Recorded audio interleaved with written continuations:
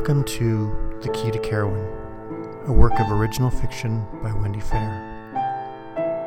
Key to Carowin is narrated by Mason Fair. The Key to Carowin, Chapter 1. To begin. It's the light that bothers me. The lack of it. It's wrong. No colors get through it. Nor does it make proper shadows. Only the intangible sort. I hate that. Hate not seeing what ought to be seen. I suppose he did that on purpose. More would have been too much for you. Would have blinded and eviscerated you to your very bones. I, however, much prefer our sort of light. Multicolored, multifaceted, disclosing, uncloaking, penetrating. The light in your world only bounces off things, off of people. It never properly attaches to them. It never becomes part of them. Do you see what I mean? That was my undoing in the end.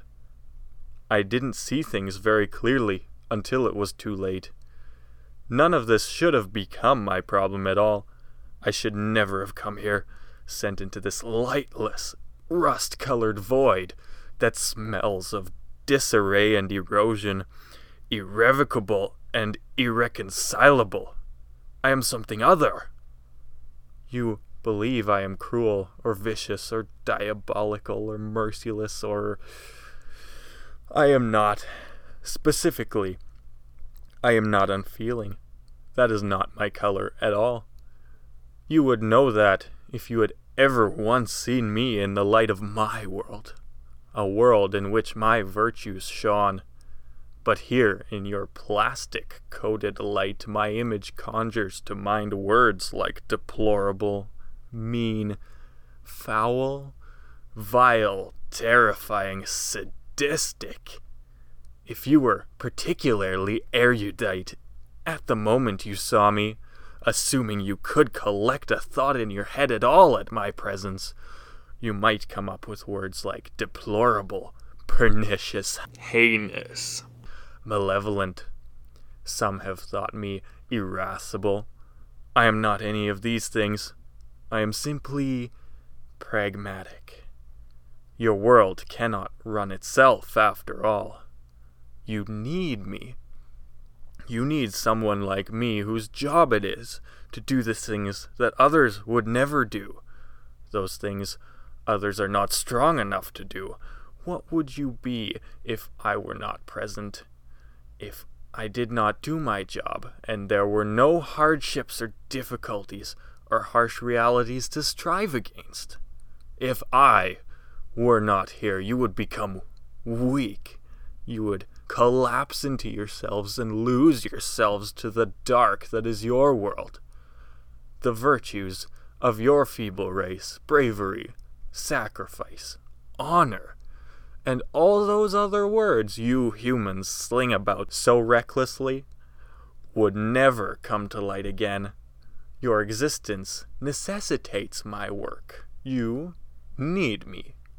I do not need you. That is the reality of the situation. I, however, came to a very abrupt halt when you began. It all fell apart for me when you arrived on the scene, but then you wouldn't recall that far back. You barely existed at that point, and even at that, existed only in the loosest sense of the word. But we, on the other hand, we existed long before, and I am confident will continue to exist long after you are gone.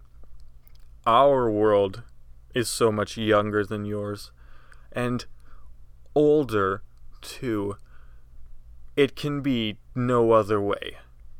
Then, it all went wrong. I shouldn't be here. They made me do it, made me what I am.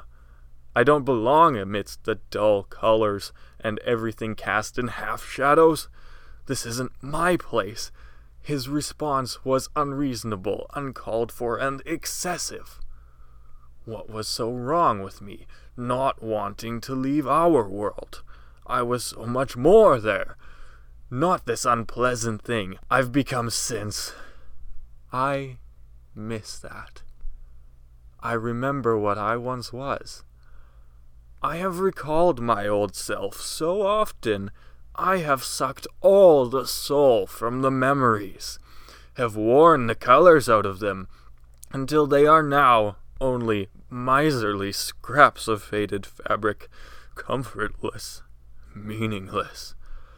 All that I am was lost when I was sent here.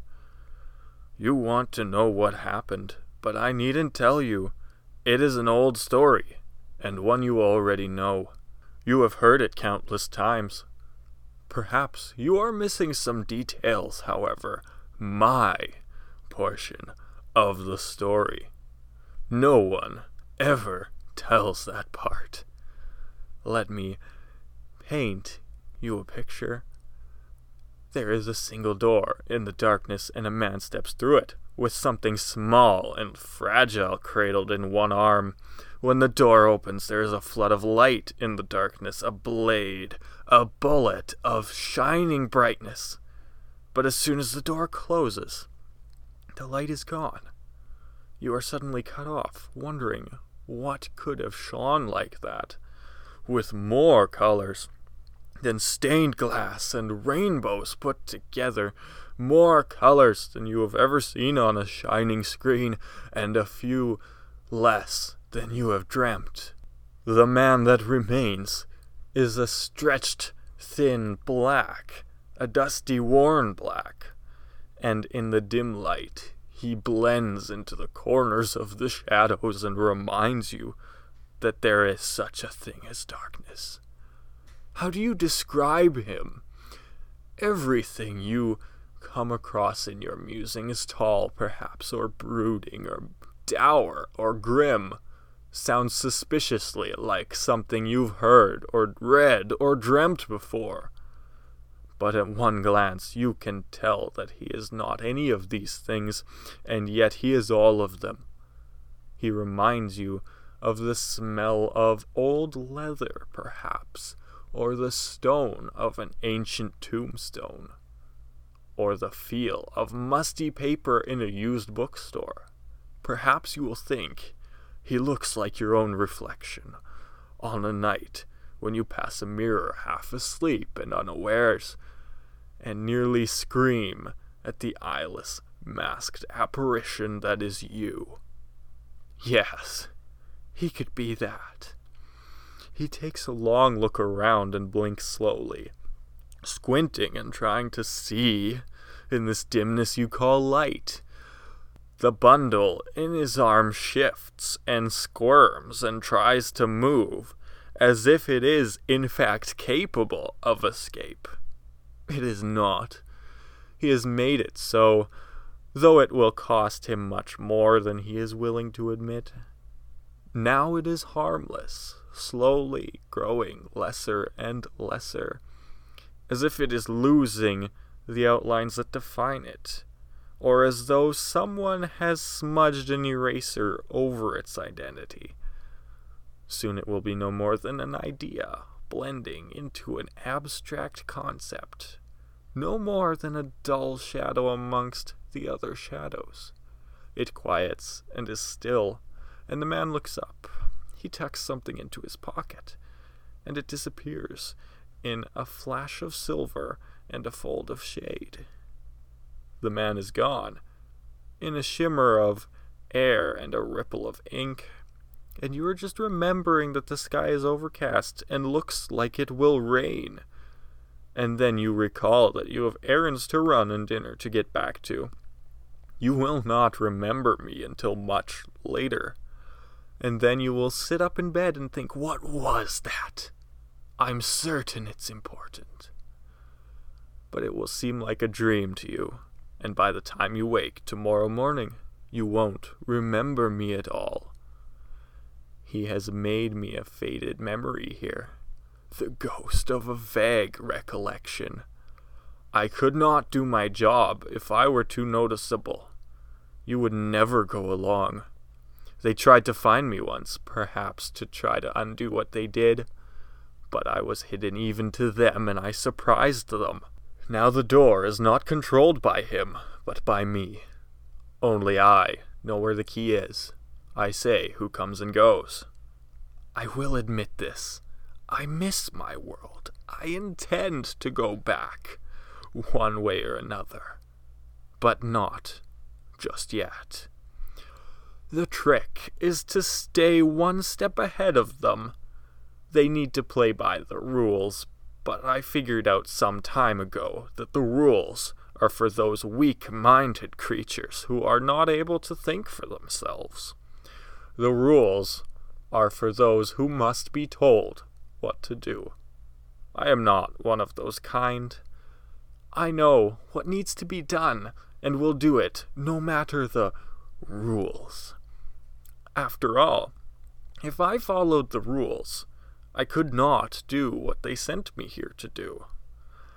That was the difficulty all along, really. The thing they couldn't understand.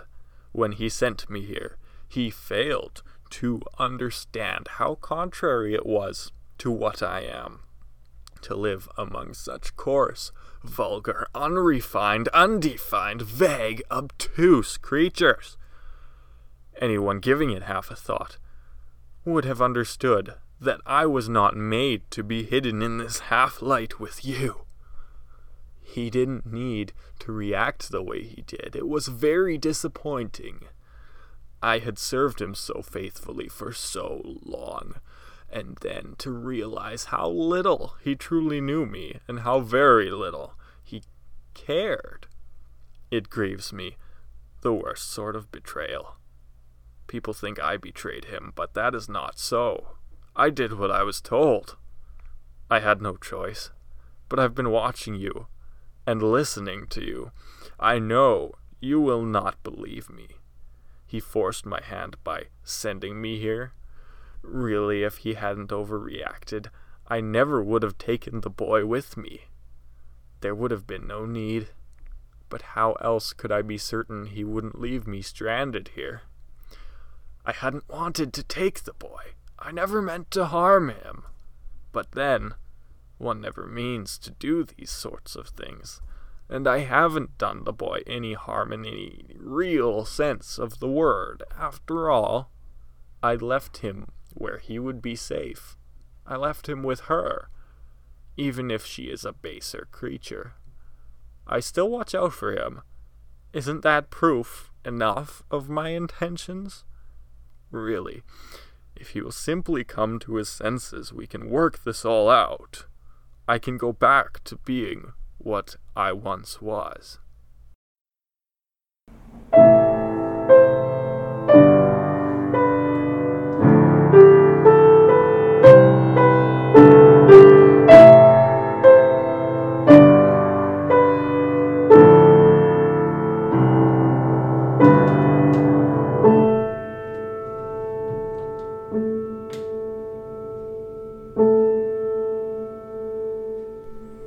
You have been listening to Key to Carowin, a work of original fiction by Wendy Fair. Key to Carowin was narrated by Mason Fair, with original music provided by Serena Fair. For more information about this and other projects, please visit shifterspress.ca.